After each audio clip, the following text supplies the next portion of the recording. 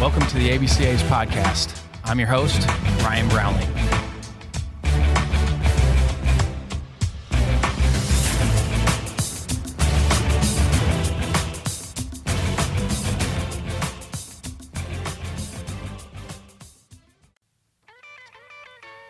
Last year's virtual convention forced us to postpone the Hall of Fame banquet. In order to celebrate the 2021 class, we did a series of podcasts with the inductees. We're using Christmas break here to reissue last year's episodes to once again celebrate the 2021 class. We're so excited for the Chicago convention to be able to honor the 2021 and 2022 classes at the Hall of Fame banquet on Friday, January 7th. We can't thank all of you enough for your continued trust and support. I hope you all enjoy listening to these legends of the game.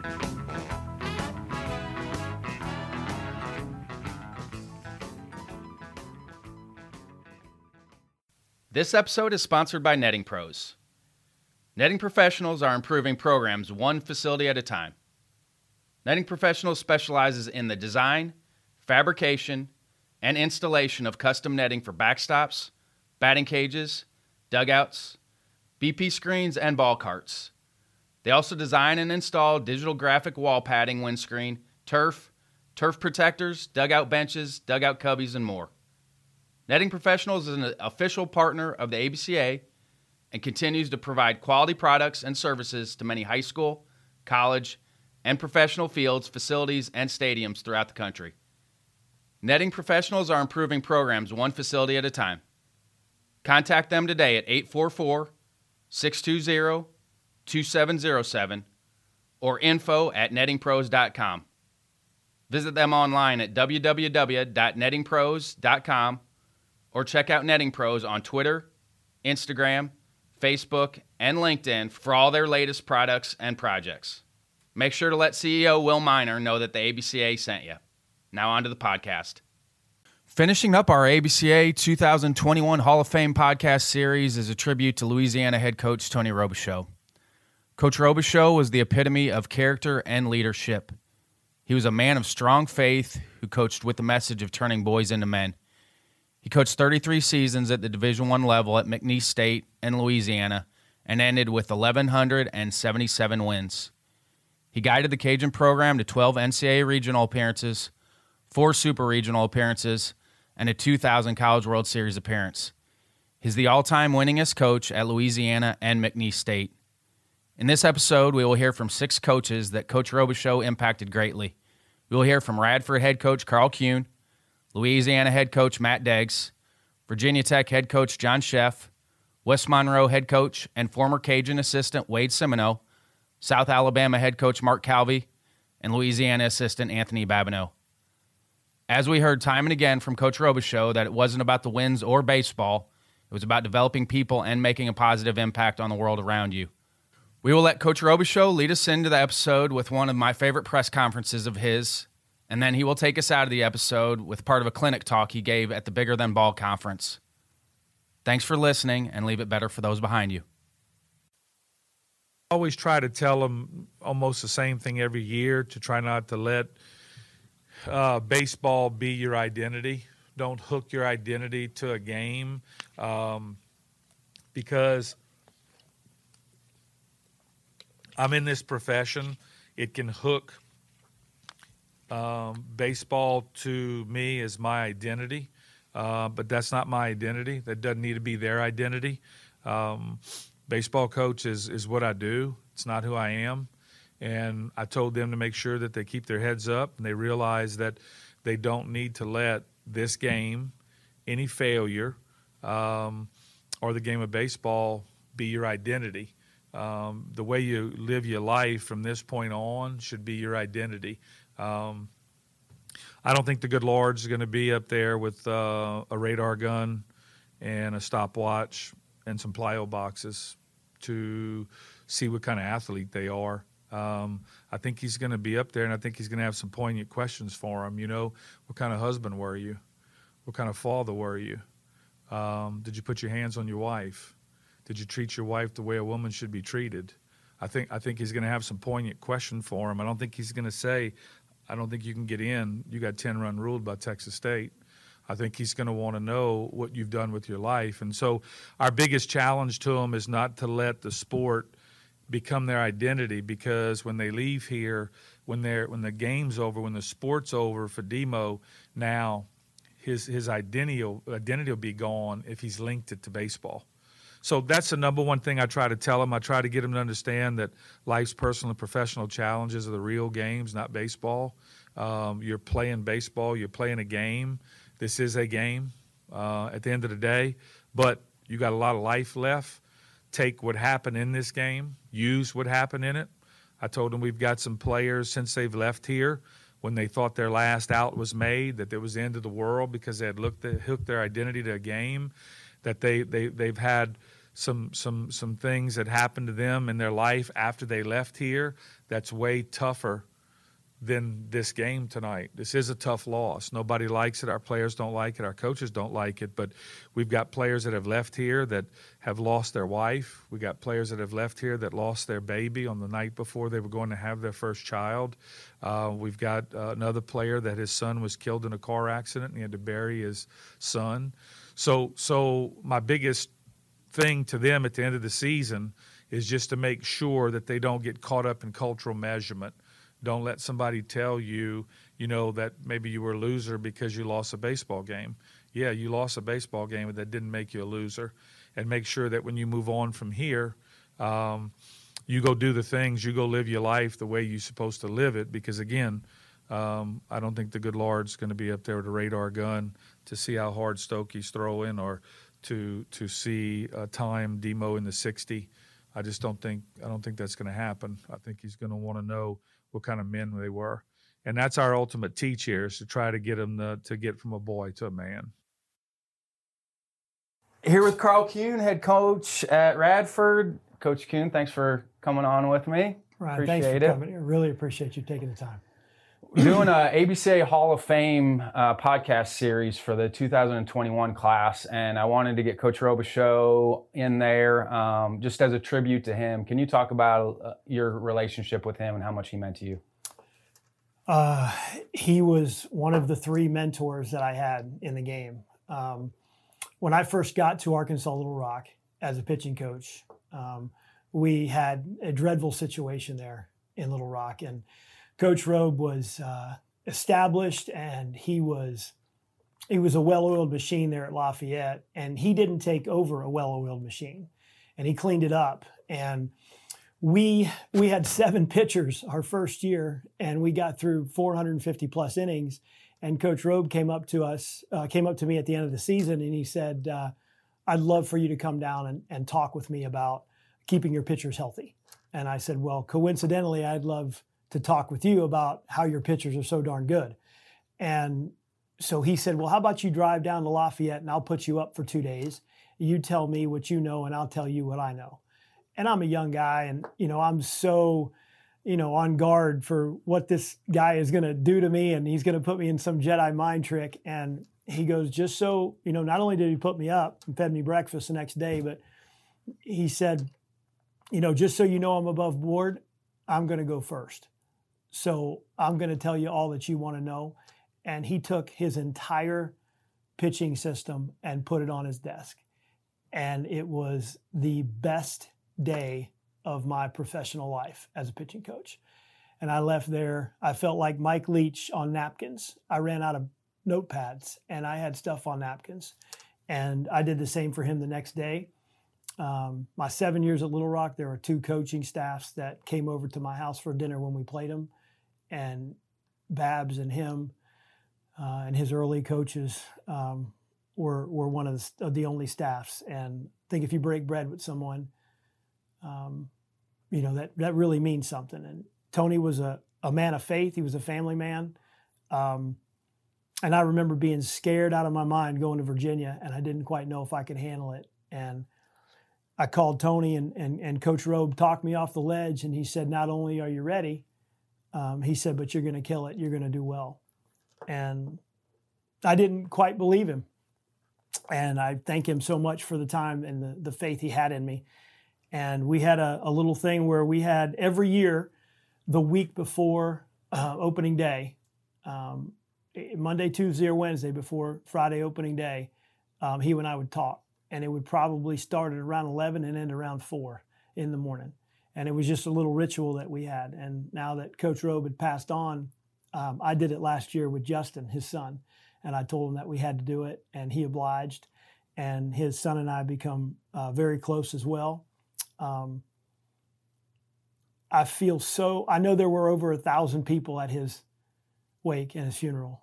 The thing about Coach Rob that makes him so special is every one of those 1,000 people felt like they were one of 2 or 3 with him. And I don't know a better compliment to give a man. And when I hugged his twin brother, I almost cried because I thought I was looking in the mirror. And he's just a great man. He was a great mentor. He got to a point in his career where wins didn't matter and lives did. And he's always won with men. But to have that peace in our game where you're always feeling so squeezed, the good ones go young, right? The good ones go fast. So, do you think that's his biggest legacy, is teaching coaches how to lead men? Yeah, I do. But Ryan, honestly, he was so selfless. He got given this pitching philosophy and system, by my recollection and talking with him 25, 30 years ago from Coach Bertman at LSU. And I know that was a really, really big part of his young development. And you talk about a guy, instead of just holding everything close to the vest, he wanted to pass it on for the betterment of the game, for anyone who wanted to be taught and to be tutored. And Coach Bertman did it with him. And now he passed it on to how many others. And his tree, I mean, even if you never coached with him, if you coached against him and he took you under his wing and took you into the fold, you feel like you're under the Robes tree, And it was just such an honor it was such an honor to be a friend of his. It was such an honor to be a peer and a friend of his. When he opened his pitching book up, what were some of the things that were in there that maybe you hadn't thought about as a young coach that maybe opened some of your eyes up to some things? Ryan, you're going to laugh, but everything. I didn't quite understand how, 25 years ago, he's got defensive shifts moving with pitch counts and then the type of pitcher. And I'm watching it going against him, asking the questions, and I'm literally, while we're on offense, I'm writing down questions, and I had this sheet. We play a 3-game set against him, and I got this 2 sheets of paper of questions, and I just kept having them, and kept watching film against him, and then, okay, finally I get to go down there and ask him all these questions. It was everything. It was, why is the right fielder, in flare with 2 strikes? And how does he know to move there? And then how does he not know to not move there with a left-handed pitcher who's burying a breaking ball?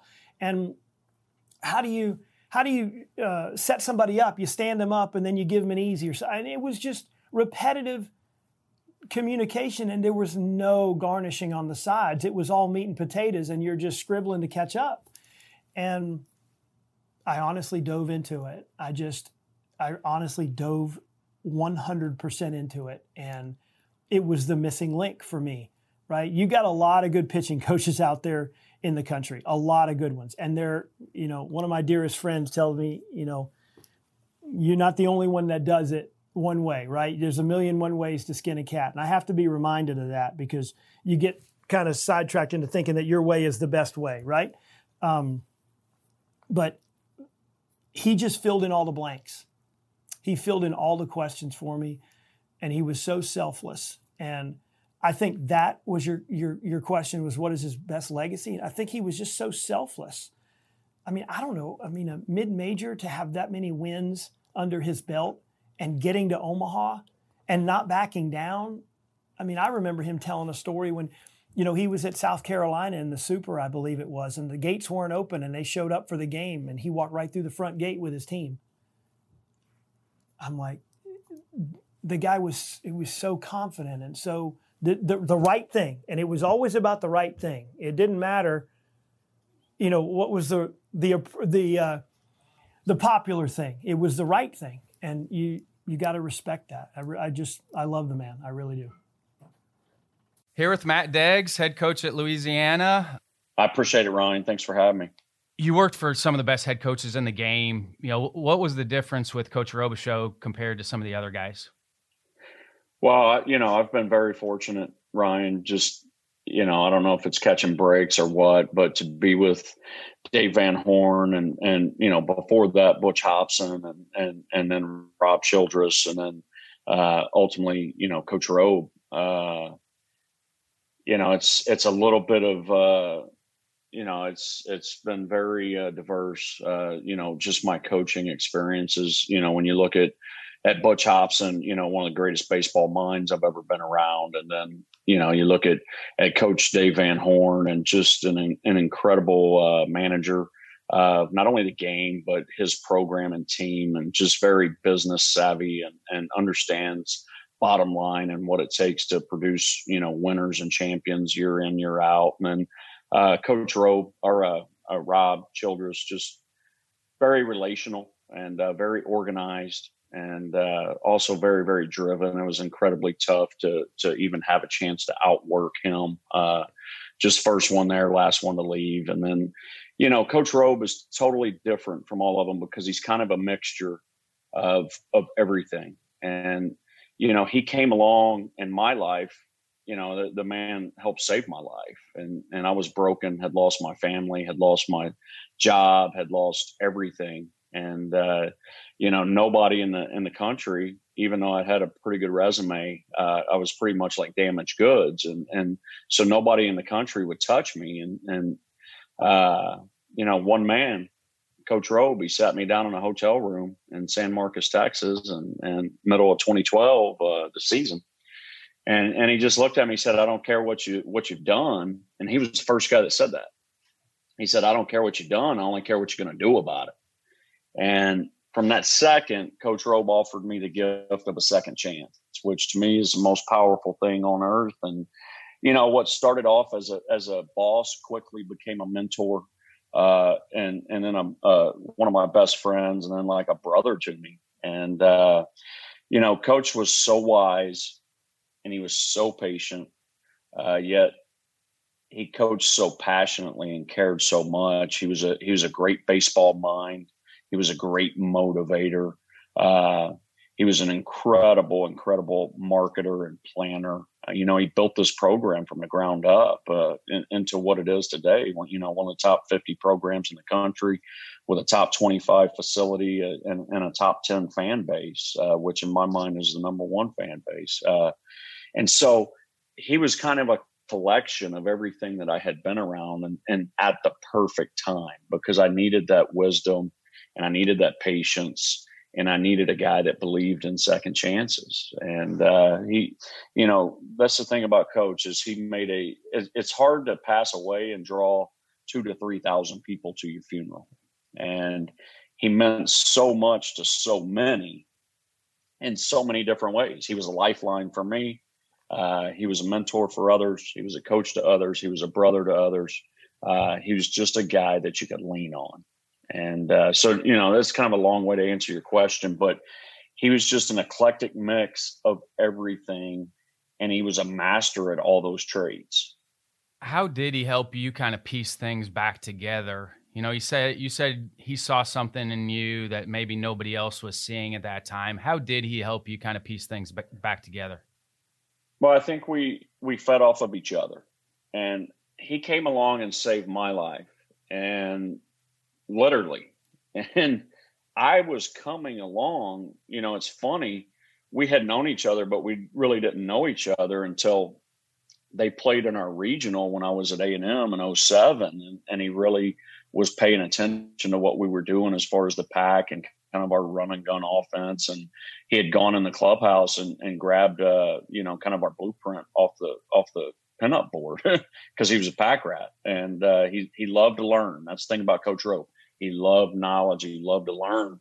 And so he had a desire for that. And then he had a desire for that, just kind of attacking offense and what we do. And so he came along for me and saved my life. But then what I could potentially bring to the table also, I came along at the right time for him as well. It re-energized, reinvigorated because they had been down a little bit, and he was fighting some things. And I think that initial, my hunger to get back in and his willingness to give me a second chance and kind of let me run with it kind of fed off of each other and created this kind of inseparable bond.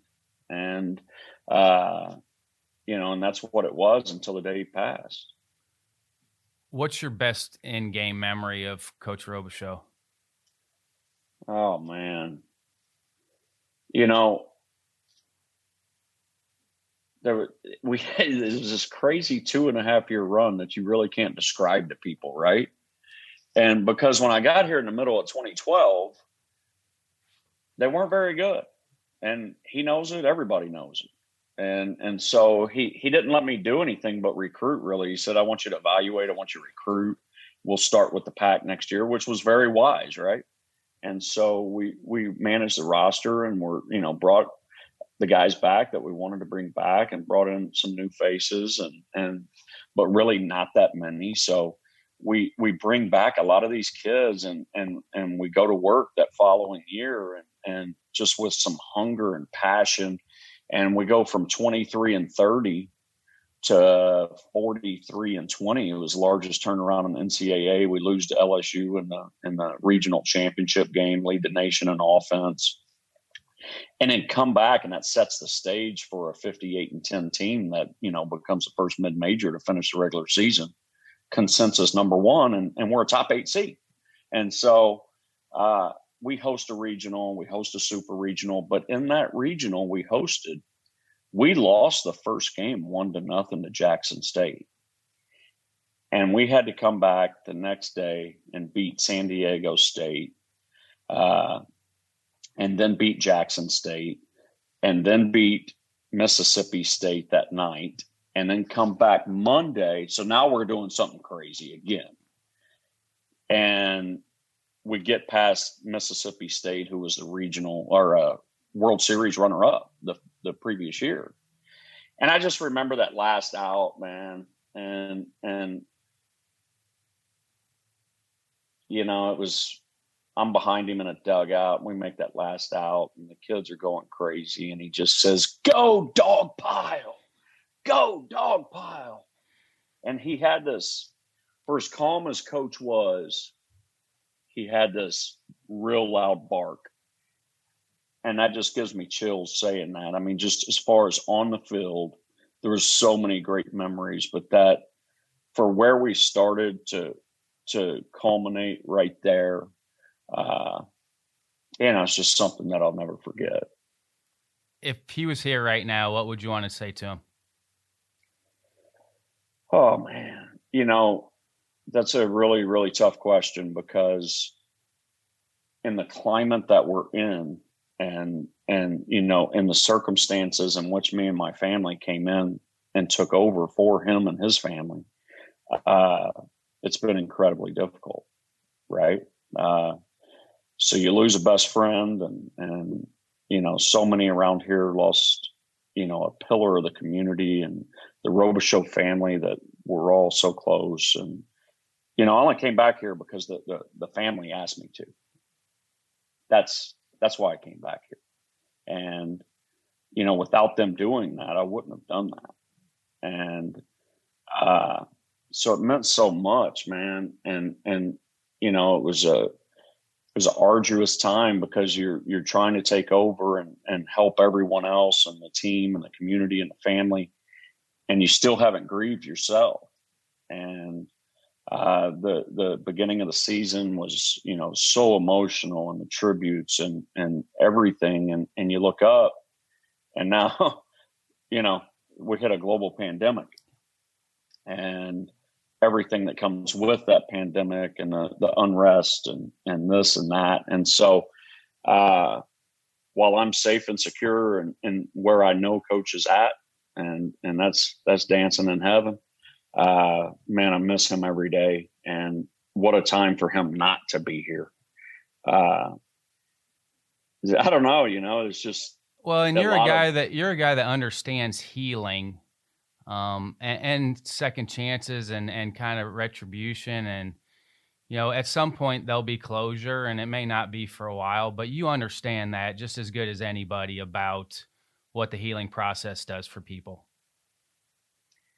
It would just be a lot of what would you do here, Coach? Because look, you know, not only are you going through this process of losing a family member and a pillar and a rock, but now you have a team that hasn't done what it's supposed to have done in the last 2 or 3 years, and there's roster management, and there's new things on the horizon with the NCAA and how we're going to go about it, and the virus, and are you going to play or are you not?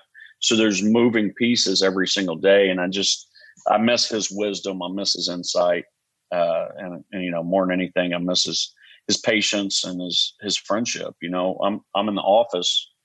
Right where I'm sitting right now is where he sat, but I'm sure he's looking. I'm sure he's looking over you right now. No doubt, that was my guy, man, and we spent hours in here and just talking and laughing and crying, and just so many valuable conversations, and you know what too, and I think a lot of people can say this too. You don't really know what you have until it's gone. And there's so many other instances that I wished I personally would have taken advantage of with him being here. But he was just a guy. You never pictured him not being here. I never pictured coming back here because this is Coach Robichaux's place, and But when he did get sick, and I looked at Kathy and I just said, you know what we got to do. And family reached out, and like I've told a lot of people, he meant this much to me. He could have been the head coach at the University of Siberia. I don't even know if they have that, but I'd have gone and taken over for him. Thanks, Coach. Thanks for sharing. Yeah, it's my honor. And then Tony Robichaux hired me as an assistant at Louisiana Lafayette. I was there for 6 years and had a lot of good players there. And then from there, I kind of spent 4 years in the Big 12, 2 at Kansas, 2 at Kansas State. Was able to kind of get back east where I'm from, New York originally, and spent 5 years at Maryland, University of Maryland, and then came down here from Maryland. So it's been a little bit of an around dial kind of trek. Coach Robichaux is going into the Hall of Fame this year. What were some of the things you picked up from Coach while you were at Lafayette? He was he was just a good, I would say, like, he's just a good person. Good coach, obviously. Really good pitching coach. He's a very funny guy, man. Like, a lot of story I could tell you, go on and on about stories, but like Tony held everything to a higher standard, basically. So as a coach working for him, you felt like you had to do things a certain way because that was his standard. And, of course, I went there in 2002. They had just come off of Omaha 2 years before that. So it was a pretty high standard, but the players held it. The past coaches held it. So when you went there, you just held it, and it wasn't just on the field. It was like in the community too. So you really had to live a very clean, work a clean life there, which if you're doing things the right way, it shouldn't be a problem anyway. But, he gave me a lot of, got a lot of good experience from him as far as how to organize a program, how to fundraise, how to kind of carry yourself in the community, so to speak, a lot of public speaking type things. But he was always really good to the people that worked for him and played for him and tried to, take care of those people as best he could. Here with Wade Simoneaux, head coach at West Monroe, but coached at Lafayette, Louisiana Tech. And Wade, thank you so much for doing this as a tribute to Coach Robichaux. I'm really excited about this. We've had great content. So thanks again for coming on with me. I enjoy being here. Thank you, Ryan. You went from coaching at Episcopal High School and then to Lafayette. How did that happen for you with you and Coach Robichaux?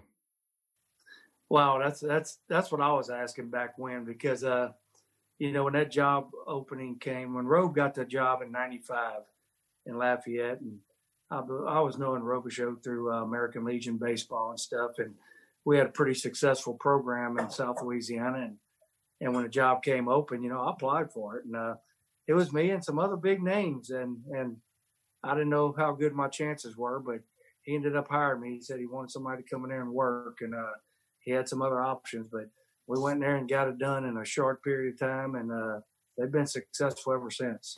So when did he see you? He had seen you interact on the field, obviously, and coaching your guys up before you got to Lafayette? Well, when he was coaching at McNeese, I was coaching American Legion, and our Legion team won like 9 out of 10 state American Legion titles, and recruited some of my guys out of my American Legion team, and we had put together a elite schedule, playing teams from East Cobb and Binghamton, New York, and Anaheim, California, and we one of the first teams to really travel around and play the real good competition. Well, you were 1991 American Legion Coach of the Year, which again, congratulations. This is fun for me when I get to do research on guys, because these are things you don't know about guys. So that's was eye-opening for me. You get to Lafayette. What were some of the things that you learned from Coach Rob when you got there that maybe you didn't know from the outside looking in? He had recruited some of your players, but what are some of the things that stuck out to you when you got there that maybe you didn't know from the outside looking in? Well, Tony was a guy that I did know for a while prior to, not really on a personal basis, but when I got there, we were very similar in the way that we attacked things. I was an offensive guy. He was a pitching guy. And, Tony was big on character. I can recall D2 Tampa coming to Lafayette our first year together, and we were playing, and we're in the bottom of the fifth inning, and we were down by about 5 or 6 runs, and here comes a big thunderstorm. And there's a couple guys at the end of the dugout excited because we weren't going to get that loss. We didn't play 5 complete. Robichaux got them out of that dugout in a heartbeat to cover that field, knowing that we were down pretty good bit and probably going to lose the game. Made them cover it because they earned that loss. That sent a message to me right there. He didn't want our guys getting any cheap win or somebody else not getting a win they deserve. And, his character was huge thing that I noticed about him earlier. He was also a quiet coach during the games. He was a guy that coached hard at practice in that bullpen. But once that game started, he was quiet. I mean, he was one of the quietest coaches I've ever been around. He trusted his guys. He trusted his catcher. He trusted his pitchers. And, that trust goes a long way. Same thing with me. I felt the trust from him. He never treated me as an assistant coach. I mean, we were equals. And in his eyes, we were equals. In my eyes, I was his assistant. And he gave me the liberty to call the offense and do the things I had to do to score 3 runs. Because if I scored 3 runs, we were good. We were good because he took care of the rest. Did he let the pitchers and the catchers run the game, or did he call pitches? He, my first couple of years, he had a system where he called them. But as we got better and our guys got mature and they understood his philosophy and his system, he let them run with it, man. And they knew exactly what they were going to throw, when they had to throw it, identifying what the batter was doing, this and that, where he was standing and what he was looking for. But, I mean, he let the majority of them go on their own. And like I said, the practice that they did in that bullpen was, it was intense. I mean, he had some good pitching sessions in there. What about on the recruiting side? He's so big on character. Were there kids that you kind of passed on, maybe didn't maybe fit the mold at Lafayette? Absolutely. I had to get some guys because I knew what kind of man Robe was, and I knew what kind of guy he was going to be. A guy, he didn't want any corner cutters. He didn't want the guys that were going to come in there and leave their lockers all messy and all. He wanted a guy that was going to take care of their academics, guys that were team players, guys that were dirt bags, guys that were tough, guys that would never make excuses. He liked guys that wasn't scared. I mean, the typical, you like that and I like that, but I knew the kind of guys I had to bring in to be successful for him. And, and he gave me, he'd stay back at practice and I'd go out and recruit. And, for 8 years, he trusted the guys that I brought in. What were your best memories about the College World Series run you guys made? Oh, God. That College World Series was incredible. I mean, one thing about it going into that, Robe never changed. He never got big-headed. He never big league another coach. He never badmouthed another team, and we made it to Omaha because we earned it. We had to go through South Carolina in the Super Regional. They were number one, had to beat them in Columbia. We lost the opening game. We never panicked. Came back and beat them game 2 and game 3. Got to Omaha, and it was like, just winning that game to make it to Omaha was probably the biggest excitement. And, once we got there, we faced Stanford and get beat, and then we eliminate San Jose. We eliminate Clemson in a tremendous game. Then we have to beat Stanford again to get to LSU for the championship, and ended up blowing a 6-0 lead. But, it was to finish third in the country with UL Lafayette with their first, we were the USL Raging Cajuns, to take UL Lafayette to the College World Series. And I'm going to tell you, I did the budget too, $70,000 for everything that year, 2000, when we went to Omaha. My high school that I'm at right now, West Monroe High School, we raise $100,000 and spend $100,000 every year on these high school kids. And we made it to Omaha on a $70,000 overall budget, travel included. So, but Omaha was an experience that you really can't get enough of. We had a chance to make it there in '99. We lost to Rice in the Astrodome after winning game 1 in that Super Regional. They came back and beat us twice. So it was a fun time, man. One of the best times of my life, believe me. How then did he mentor you when you get the Louisiana Tech job? Well, I mean, first of all, I kind of lost it because emotionally I didn't want to leave, but I had an opportunity to go and be a head coach. And, at the time, it's a pretty cool idea. Hey, I get to go and do my thing. But when Robichaux and I were together, he had the pitchers, I had the hitters, and we clicked together really well.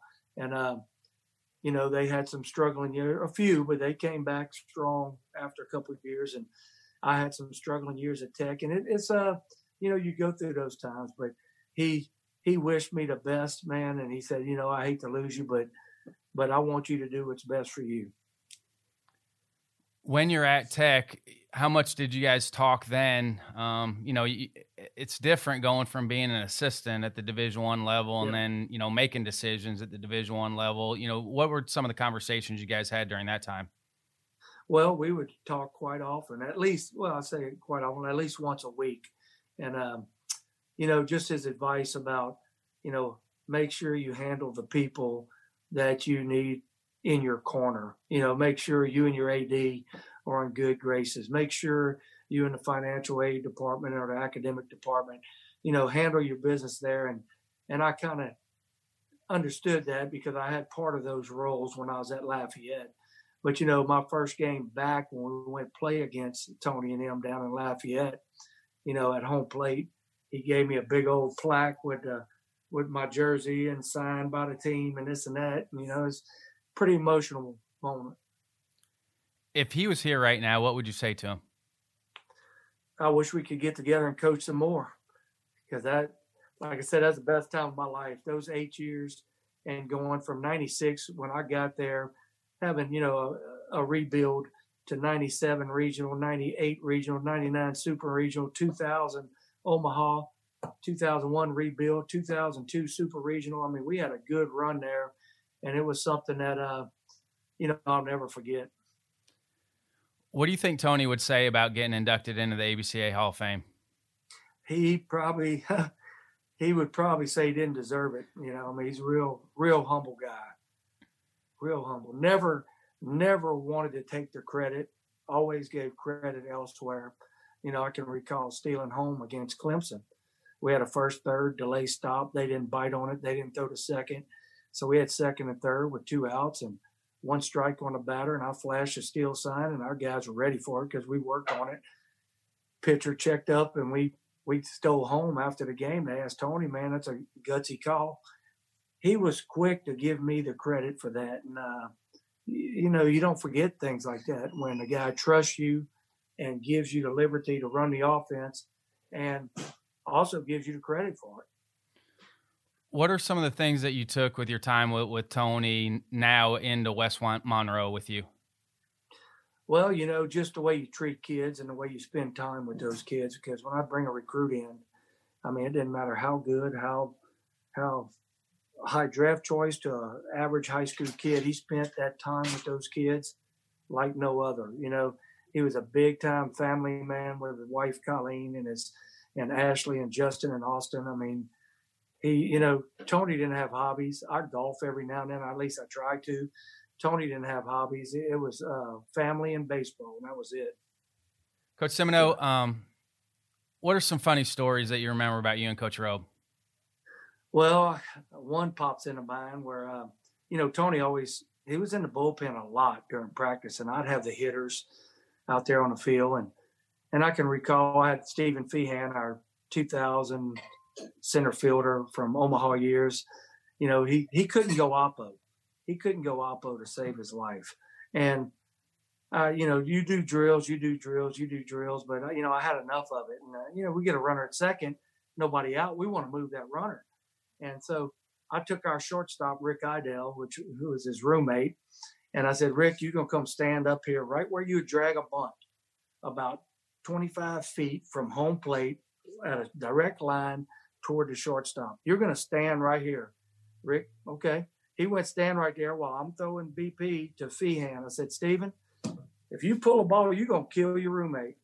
You got to stay inside this ball like your life depends on it or his life depends on it and go the other way. So I throw the pitch, whack, right center. I throw another pitch, whack, right center. I'm getting ready to throw a pitch and I feel something behind me. And it's Robichaux that came from the bullpen. And he taps me. I said, what's up, coach? He goes, can you spell liability? I said, yes, sir, but I got him going opposite field. So I said, okay, Rick, get back to shortstop. And the next 5 or 6 throws were hit exactly where he was standing. The trust of a teammate having to go oppo with his roommate standing right there. I was just trying to get a point across. And Robichaux, man, he was quick to get out of that bullpen to straighten me out. I was just trying to do anything to help us perform the way we were supposed to. Coach, I wish you the best. Thank you very much. Brian, thank you for having me. Here with Mark Calvi, head coach at South Alabama. Mark, thanks so much for coming on as a tribute for Tony here. Oh, it's an honor to be speaking on his behalf. Can you dive in a little bit how you guys first met and just your first initial meeting with Coach and then how your relationship developed with him after that? Yeah, I first met Tony in 1999. He was obviously the head coach, which was then Southwest Louisiana. And I was at FIU as an assistant, and that was our first year in the Sun Belt.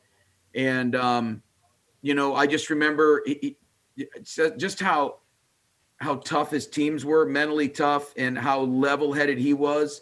Was very serious, but very level-headed, not a guy really to raise his voice or anything like that. But I just remember how you could tell, like, those guys towed the line. But they had a lot of fun and how much they respected him. And, and he's not that much older than me, but he was always very gracious and complimentary, very serious about his team, but noticed things about other people's clubs and other people working hard, and especially assistants. I just think he appreciated the good.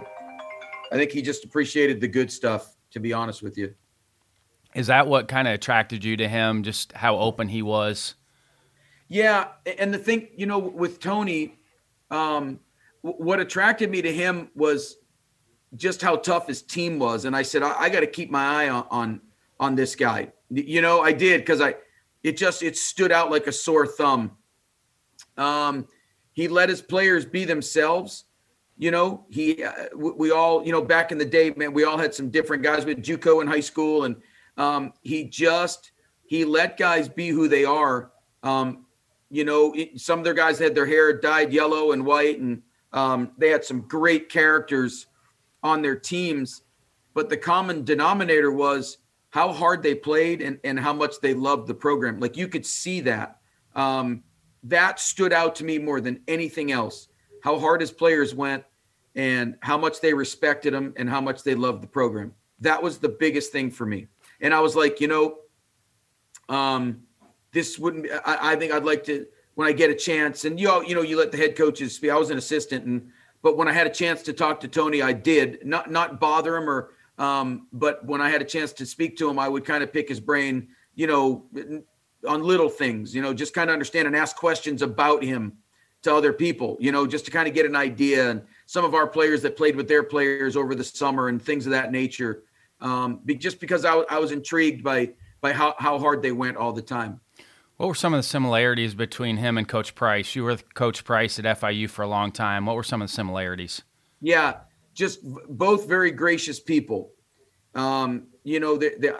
Their assistants loved them, treated their assistants with respect, treated the players with respect, and neither one were finger pointers. Tony shouldered a lot of everything that was going on, and as the head coach, you do that. Danny did as well. They owned the good and the bad, and they wanted other people around them to succeed. And that's what a real leader does for me. That's a true characteristic of a real leader for me. What are some of the things that you're using now from both of those guys as a head coach at South Al? Well, I'll tell you, I learned a lot from both guys. Obviously the more rules you have, the harder it is to follow them, right? So you got to get the right guys on the front end and kids that want to compete or throw down, like Rob used to say. So I learned that, you got to get guys, you got to get the right guys on the front end. And then you gotta model what a man should be like. You can't talk about being the man before they see what a man is and before they can become a man. And that resonated with me. We assume so much with these guys, and we expect them to be the man, and a lot of them, they have no idea how to be a man. So just from modeling that on a daily basis, I've listened to a lot of Tony's podcasts. I've had a chance. He and I were friends and respected each other tremendously. I always thought it was an honor to be on the same field. The feeling when you're talking with somebody and you're like, this is a different dude, and then you talk with other people and you're like, all right, I can't get away fast enough. But with a guy like Rob, you're like, this is a different guy. It's like he knows things that we don't know, but he never acted like it. He was just, I always found with him, and again, it's not like he was 75 years old. He's not that much older than me, but he was one of those people, one of those men that had wisdom beyond their years. He was well-read, very old school, but understood what was going on, but was current with issues. But just a very virtuous and gracious and humble man. Do you feel like that's his biggest legacy is kind of turning boys into men? Absolutely. Beyond a shadow of a doubt. His biggest legacy are his players and his sons, and how they are in society and with their wives and with their jobs. That's his biggest legacy. Not just the footprint and his fingerprints that are all over Lafayette. It's the hundreds of players that he was a positive role model in their lives. He was a shoulder to cry on. He was a foot to their behinds. He was an honest, logical, level-headed voice to kids at ages that they need it. They need it at all ages, but having them at 18 to 22, they encounter a lot of things, and especially in today's day and age, Rob used to say it, man, the technology, and it's tougher and tougher and tougher. And you really don't have, you're fooled. It's a big lie to think that you have all these choices. You really don't. It's fraudulent to believe society and the news and social media. It's very, very fraudulent. And that he kept the real things real and didn't mistake the two between fantasy and reality, and taught them about reality, and he walked the walk, he talked the talk, and his players saw that, and he modeled it every single day. Do you have a favorite memory of coaching against him? Yeah. It was actually the Sun Belt tournament in 2000. I was an assistant at FIU. It was the year they went to the College World Series, and we beat them good the first game. They were better than us, but we beat them good. And it was double elimination. And they eventually stuck around to the end, but he checked out of the hotel. He checked out of the hotel before their second game. He checked him out and he said, if you guys don't want to be here, I'm not wasting money on a hotel room. And they picked it up a notch. That's one of my favorite, because we were around and I heard that he checked him out of the hotel, and then Lafayette, they stuck around to the championship game. And I think eventually South Alabama might have won the tournament. I'm not sure, or Middle Tennessee State won it that year. But then, the Raging Cajuns went on that run and went to the College World Series. But there's a lot of others. That was my favorite. That and one of the years they weren't in the conference tournament, and he had all their players chasing foul balls for the tournament. They hosted it. It was in 2001, and he had all his players chasing foul balls. And the year after, let's put it this way, they weren't chasing foul balls the year after. Like, that didn't happen often. But I'm like, this guy is I said, I love this guy. He made him toe the line, man. There are high expectations. He had it. He modeled it. And he expected guys to either lead or follow him. And if they didn't, they got out of the way or they fell in the line really quick. There's a lot more. But those two, I mean, checking out of the hotel, that's my favorite. That is beautiful, man. Because his players must have been like, what and I'm sure they weren't really surprised by it. But he's like, if you guys don't want to be here, I'm not spending money on you. Show me you want to stick around. I don't know where we're going to stay, but it doesn't look like we're even going to need one for tonight the way you guys are playing. And boy, he had that effect on them, man. They responded to him. He had their ears, and rightfully so. If he was here right now, what would you say to him? Oh, man. Jeez. There's just not enough time. I feel, I should have taken more time I should have called him more and just asked about life. He and I would talk, and I still have some texts that he and I have shared back and forth, just about after playing each other. And his honesty, whether we won 2 out of 3 or they swept us, just a text every time we played at the end of the weekend with me. And I don't know if he did that with everybody, but I'd like to think I would, you know what I mean? I'd like to think, maybe he did. I don't know, but I'd like to think maybe he thought, that highly of me to do that after we played, win or lose. I would just say thank you for, to him. Thank you for what he's done with men, with kids that are 18 to 22, because there's a real shortage of men in this society. You know it, I know it. There's a real shortage, man. There are males that can't handle things right. They can't do things right, and they don't have perspective. And he was a guy that just made this world a little bit better, man, in his corner of South Louisiana, Southwest Louisiana. He just made it better. And there's a huge hole, not just in that state, but in the game, in the country, really. There's a huge hole with Coach Rob no longer here. Thanks for your time, Coach. Thanks, Ryan. I appreciate you having me, buddy. Here with Anthony Babineaux. Appreciate you coming on. And probably out of everybody that I'm interviewing, you go back the furthest with Coach Robichaux. Go ahead. We have been together, or we were together a while for sure. I was with him here at USL when we started, Southwestern Louisiana, and now Louisiana Lafayette. But we were together since day one. My playing days finished in the spring of '94, and Tony came over from McNeese the fall of '94 before that '95 season, and I was fortunate enough to be kept on as a student assistant while I finished my undergrad work, and then that eventually turned into volunteer assistant, which eventually turned into full-time assistant in a matter of 3 years. So very fortunate to have been with him from the start to not really build this program, because this program was had experienced a lot of success before Tony got here, but to maintain that success, build on that success. When Tony took over, it was kind of a little bit in a rocky road. It was on probation from some things that have happened. We were minus a few scholarships for those first couple of seasons, but we were able to get through that and in a few short years, get back to regionals and then super regionals and then Omaha. And you know, for the 25 years that he and I were together, it was just a beautiful thing working hand in hand with him and kind of becoming his right-hand man and the guy that he knew that he could turn to and trust to get things done or to have his back and so on and so forth. So, yeah, we were together a long time. What were some of the biggest things he did in the beginning to help get things turned around?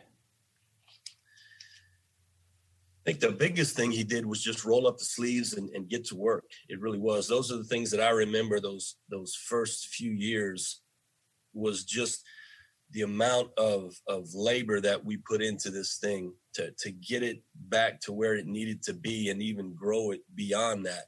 You know, anything from cleaning up the facility to improving those things. And, you know, back then we're talking 1995. I mean, that's, you know, 25 years ago. Things are not the same, obviously, as they are now. And I mean, we did tons of work out on the field, from constructing a new wall, improvements to the locker room. I mean, he tells a story. He's told the story to a lot of our teams, just in letting the teams know the history behind this place and some of the things that he and I have done. He tells one story about when we were constructing a new wall and his brother, his youngest brother, who was a welder at the time, helped us out with the welding, and we were carrying pipes and we had to carry it in our forearms and we had burn marks from the pipes. And, you know, that's what I remember the most, is just the intense labor and the work that we put into this place to get it back to where it needed to be. What are your best in-game memories with Coach Robichaux? Man, there's so many. You know, I've been asked that question so many times, you know, whether it be a memory or his famous Robisms that he would say all the time, you know, and it's so hard to pinpoint just one because of the length of time that we were together. You know, in game, man, just the way he kind of managed the game, how some games, you know, obviously the score and the situations kind of dictated things, but, you know, some games, him just being so calm throughout the game, and other games where from inning number 1 to inning number 9, it was just, you know, he was, and I really were just as nervous as could be, you know, but he always had a good rapport with the players during the game, you know, when they would come in the dugout. Obviously, he was in the dugout his whole career. You know, I think he was out on the bases one year while he was at McNeese, but besides that, hey, do you feel because he was a really good pitching guy, was his comfort level was staying in the dugout because he was such a good pitching guy? I think so. Absolutely. But the fact also that he was a head coach really from the get-go of his career, I think that lended him to be in the dugout the whole time also, you know? So, you know, and for most of my career, I was out on the field on the bases, whether it be first or third. And then in the, you know, the last few years being in the dugout, he just had a really good way with not only his coaches, but with the players in that dugout, whether it be, you know, he was a pitching coach, obviously, but he knew hitting as well, you know, and he could talk to the hitters, the pitchers. It really didn't matter. He just had a great rapport with everyone involved. How much of what you saw from him and who he was as a person, did he bring all of that into the field and into the program with him, kind of who he was as a person away from it? He bring all that into him with the program? He absolutely did. You know, he was a man of great character, high integrity, great moral values. So he really did bring that into him with the program, and he did his absolute best. I mean, it was his mission to take all of that and instill it in our players. I mean, everybody knows with Tony, it was more than just baseball. It was teaching these kids about life, making sure they got their degree. He was adamant about that all the time, making sure things stayed well in the community and that they served the community and that they weren't just here. They obviously, we all know kids that play baseball in college, they go to whatever school they go to for baseball. I mean, we all know that, right? But he made sure that they knew that was not their only mission. I mean, you know, you may have come here with the thought process of, man, I'm going to play baseball. But once you got here, it didn't take long for you to really understand that, man, I'm just not here to play baseball. And that was one of his biggest strengths and one of his biggest gifts, to get all these kids to understand that it's about more than just baseball. Because when they come in, like I said, they just think it's about baseball. Do you think that's his biggest legacy? It was turning, you know, boys into men? 100%. 100%. That's his biggest legacy. Besides the mark that he left on this university and this baseball program. And the community, right? The Lafayette community. Absolutely. Absolutely, in the community. I mean, it would be a crazy number if I could actually come up with a number of how many speaking engagements he did here in the community. But he was an icon. He really was here, and not just in the mostly in this community, but in this state and in this region. I mean, because of his service work, you know. I mean, baseball is one thing, and he had over 1,000 wins and all these things, but what he's remembered for, the reason that there were over 5,000 people at his funeral, was not because he won 1,000+ games. It was because what he meant to them, and the fact that he always, one of the things that was most impressive to me about him is he always had time for anybody. It didn't matter who he or she was, what he or she wanted. He always had time for that person. And he may not have had time right before practice, but I'll be darned if that person wasn't there after practice and wanted some time with him. They got some time with him. If he was here right now, what would you tell him? What would I tell him? I would, I'd want to tell him the things that I've told him from time to time, but not really told him, if you know what I mean. Just how much he meant to me, how much I love him, how much of an impact he had on my life and my career. Just giving me the opportunity at 23 years old, when I finished college, to stay in this game and to continue with the learning process that I was going through, from transitioning from a player to a coach, and just that I love him and miss him, and really how much he meant to me, and not just me, but to my family as well. How much did he help you with the transition going from being a player in the program to then coaching in the program? Not an easy thing to do. Those of us that have had to coach the guys that they played with, how much did he help you with that transition going from player to coach? That was a huge thing for me, because for me, my start I got started differently than probably 99.9% of people that got started, because, earlier before we started, you asked if I finished in 95. I actually finished in 94. I thought I was going to finish in 95, but because of just, like I said, that was 25 years ago, a long time ago. Compliance back then wasn't what compliance is now. I thought I had another year left. I thought I was coming back that fall of 94 for my senior season. The way it shaked out, I'd already exhausted my 5 years to get in 4. And so I was done. I got called into our senior women's administrator's office one day. I remember I get into my locker one day, and I've got a note from 3 different administrators to see them. And so I'm like, what in the world did I do? I do what's right. I go about my business. So one of them, she asked me, when I graduated high school and when I first enrolled full time. So I told her, and she says, Anthony, I'm sorry to tell you that, your eligibility is exhausted. I said, no, ma'am. I said, this is my senior year. I redshirted my first year. And so she explained to me how it all worked and the seasons of eligibility. So I'm instantly, from a player to, I go back out right after that meeting to what I thought was going to be practice. And I pulled up my teammates and I said, hey, boys, I said, I'm done. I am done. They're like, what do you mean? And I said, I'm done. So when Tony got there, I kind of explained him the situation, and I told him I was thinking about getting into coaching, and that's something I wanted to do. And so he said, I can keep you on as a student assistant. So, instantly he started teaching me, and you know, the differences and things that, you know, hey, you can't do everything that you did, you know? And, you know, at first, obviously as a kid, I'm still wanting to go out and party and do all those things with my guys. But at the same time, I had to show a little bit of separation so that they wouldn't, you know, if I would say something, not that those first couple of years I corrected them that much, because, you know, I was right on the side of them, you know, the previous year. But he taught me a lot about that separation from player to coach, and just some things that were really non-negotiables that you have to do if you want to coach. So he was instrumental in that part for me.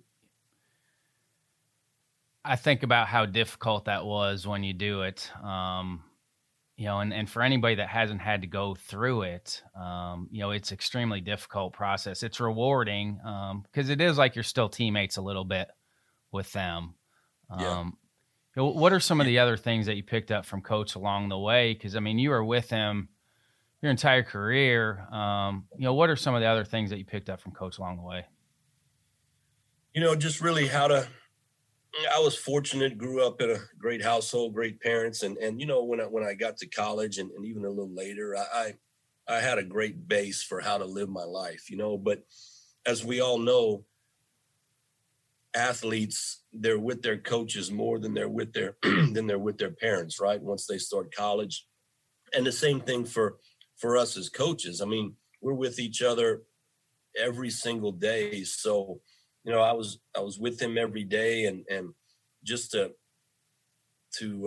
I guess mimic the way that he would go about his business, whether it be with the public or with the administration. You know, that was one of the bigger things is, you know, as a player, you don't really have to deal with the public, but once you step on that coach side, you know, everybody wants everybody wants your ear. You know, they all want to know the insides and things like that, which understandably so.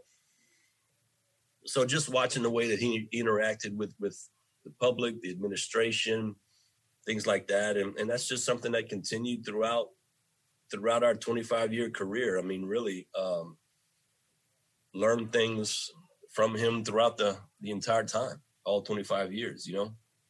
How gratifying was going to Omaha? It's still the next to the birth of my two daughters, you know, just the best experience. I mean, been working tirelessly since 2000 to try to get back there, and we got very close in 2014. But yeah, I remember telling people once we got back that, you know, when people asked how it was, I was like, whatever you see on TV, it's 100 times better being there, you know. And it was very gratifying for us to take our program there, especially, you know, we didn't do it in year 10, 12, 15. We did it in year 5 of he and I being here. And so I think that was one of the most gratifying things too. We were able to get that done so quickly. And like I said, been trying ever since to get back there, man, but it's a hard thing to do. It really is. This past weekend, played their first game here at home, and it came down to a field goal with 2 seconds left. So our guy was 2 for 6 on the season. And I mean, missed some chip shots, and so everybody's kind of down on him. You know, obviously the team is still behind him, but you know, the mumblings around town, you know, we need a kicker, all this stuff. And so Saturday's game, early on, he makes a 25-yarder. He missed a 37-yarder. 2 seconds left, he lines up for a 53-yarder to win the game. Well, guess what his number is? He wears number 36, which is Tony's number. The ball was marked on the 36-yard line for it to be a 53-yard field goal. And when I tell you, he kicked the ever-loving you-know-what out of it right through the uprights, and it had been good from 60. It was just incredible. So I just got chills. Everything started, you know, man, did you see what number he's wearing? It was on the 36-yard line. It's just crazy since Tony's death, the things that have come up with the number 36, whether it be 36 or you add up a couple numbers and they add up to 36. It's wild. It really is. Yeah. So, awesome. But that was something that just happened this Saturday that kind of brought up Tony again. You know, every once in a while an event will happen and man, that Tony did that, or that was Tony's this, that was Tony's that. And every once in a while, something comes up, and it's good to kind of just remember him, because in everything, life goes on, right? And he's surely not forgotten about, but life does go on. So every once in a while to see something that reminds you of him, or, one of the things that me and Matt and all the guys in the office talk about all the time is we really, really, really wish that he was still here in this time that we're going through right now to see what his take would have been on all this. Not just his take, but to see how he would have handled it and how he would have coached others. Yeah, not just for you guys, but for the coaching community as a whole. So it wouldn't have just helped you guys there. It would have helped the coaching community as a whole if he was still here. Right. I think so. Absolutely. Yeah. So, but just a great man. Yep. Just a really great man. Thanks for sharing, Coach. Yep. Absolutely. About 8, 9, 10 years ago, we started looking at how the athlete was coming to us, what society was doing with him. And because of that, we kind of flipped the script. Now what we do is we have a day set aside every week. It's called either Motivational Mondays or Wisdom Wednesdays. We spend 1 hour with our players working on them. The biggest problem I find today is society is lying to them, is changing how they see things, and we as coaches have to try to put things back into perspective for them. I think they've been given a bad playbook. I think the millennials aren't bad kids. I think they've been given a bad playbook. And I think it's our job as coaches to get that playbook out of their hands and get a better playbook back in their hands, because society is lying to them. Not only is society lying to them, but some of their parents are lying to them. And so that's making it more and more difficult for teachers and coaches today, simply because they're coming to us with a bad playbook. But I don't think it's their fault. I think old school coaches have a hard time right now in dealing with where we're at today, because they can sometimes hate the kid, hate the parent. I don't always believe the kids are bad. I just think somebody's given them a bad playbook.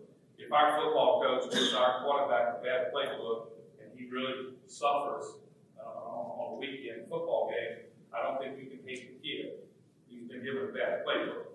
So what we try to do is we try to give him a bad playbook. Our truth has been taken out of school. We've taken Christ out of school. We're fearful to mention his name today. You see, we're too worried about who we're going to offend today instead of worried about who we're going to inspire today. See, somebody's destiny is hooked to you. And the more you sit down, the more you're scared to mention Christ's name, because that's our problem today is we sit down. We sit down at the town hall meeting. We sit because it's safe. We don't want to stand up anymore. Because of that, a lot of our kids can't stand up.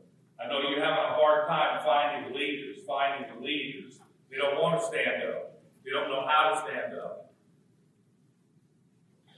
So I challenge you as coaches today not to go silent like we have. You see, we tell our players all the time, they go read the Bible. In there, it doesn't say they got to be a baseball player. But it's explicit in there on what kind of man they need to become. Crystal clear.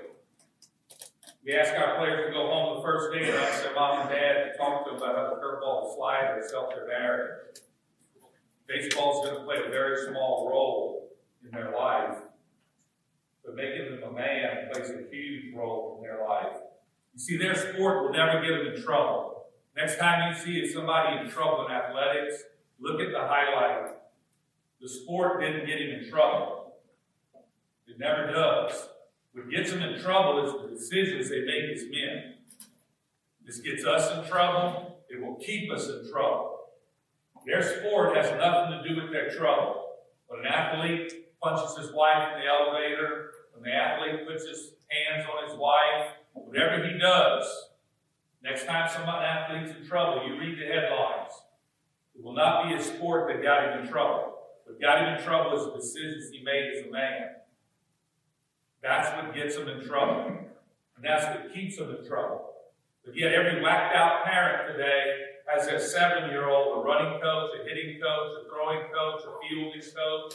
They've got him loaded down with every coach they think he needs by the time he's 8 years old. Some of them paying $100 an hour for tutoring. When yet his sport will never get him in trouble. It will never get him in trouble. What's going to get him in trouble is who he is as a man. This is what gets us in trouble. This is what will get every one of you players in trouble. And it'll keep us in trouble. But yet, that whacked out parent has got him every coach they think he needs. The hitting coach, the running coach, the throwing coach, the fielding coach. But they will not put $1 into a life coach. $1. We'd have way more people here today if we were talking about how to pitch, how to throw, how to run, how to hit. We'd have a lot more people here today. If one of us as coaches throw a leadership camp on my campus for 2 days, I'll probably have one guy and a dog show up. Right? We put out there that we're going to teach somebody how to throw 94 on Monday. They'll be lined up at the back door, whacked out dad with his money, everything, ready to go. Right? And that's our problem today. We laugh about it, but it's a shame. It's really a shame on where we're at. But let's move forward. Here's what was the premise of these 7 lies. This is 31 years as a head coach. This is not something I read in the book. This is something I've seen over my 31 years. I want to start with God gives us 2 gifts. He gives all of us 2 gifts in our life. The first gift he gives us is a universal gift. We all have it. I have it. You have it. It's the gift to just make a difference in somebody's life, to hold the door open, to say, how are you doing today? To pick up the phone and call somebody when you know his dad died, and you watched your brother die, and your mom died, and know how that feels. If you reach out to somebody, and you open that door. See, it doesn't take any degree or any experience to open up the door for somebody. That's a universal gift. We all have it. That gift does not get us in trouble in our life. Here's the second gift that God gives us that gets us in trouble in our life. It's called a unique gift. The gift I have, Butch doesn't have it. The gift I have, Lane doesn't have it. The gift Lane and Butch have, I don't have. We have to dig deep and find out what is our unique gift. What's that second gift that God has given us? The reason this gift gets us in trouble is because it brings money. It can bring fame. Maybe the ability to speak. Maybe the ability to coach. Maybe you become the world's greatest lawyer. I don't know what your unique gift is, but God gave that to you to live an abundant life. So you can make money off of it. Fame can come off of it. Glory can come off of it. There's a lot of things that can come off that unique gift. That unique gift will get us in trouble if we don't know how to manage that unique gift. And so what I'm going to show you today is what happens to great coaches that get in trouble, you greatest players that get in trouble, even people in society, movie stars, actors. All of this follows any profession. But these are the 7 lies that I've seen that happen in athletics when some kid has a unique gift and he's your star pitcher, or maybe he's a star player at junior high, whatever the case may be. You can start to see some of these 7 lies starting to show up. You go back to work Monday, I can sit in the hallway at a junior high and I can show you a kid which one of these lies he's already in. Just by watching his demeanor, watching how he treats people in the hallway, I can already tell what the 7 lies or what lie he's living out. Because sport lies to us 7 times if we're not careful. And so I'd like to show you those today. Lie number 1, it can link our identity to a game. The worst thing you ever want to do is link your identity to a game. You can let your fans do it, your boosters do it, but once you link your identity to a game, you're going to be in some serious trouble. Because when the game leads you, your identity is going to lead you. See, a baseball coach is what I do. It's not who I am. You might think you know me, but you probably don't, because you know me as a baseball coach. That's what I do. It's not who I am. It gets movie stars and actors, successful coaches, successful players in trouble in life is this lie number one. They hook their identity to a game. You should never hook your identity to something that's fleeting. You should never hook your identity to something that's going to leave you. Jesus Christ will never leave you. But we don't hook our identity to him. We hook our identity to, oh man, he's got 1,000 wins, or he's been to Omaha, he's been this, he did that. I don't need all that to validate me, because that's not who I am. Baseball coach is what I do, it's not who I am. The game will leave us. Remember this, your wife married you, not the game. My wife, Colleen, married me. She didn't marry the game.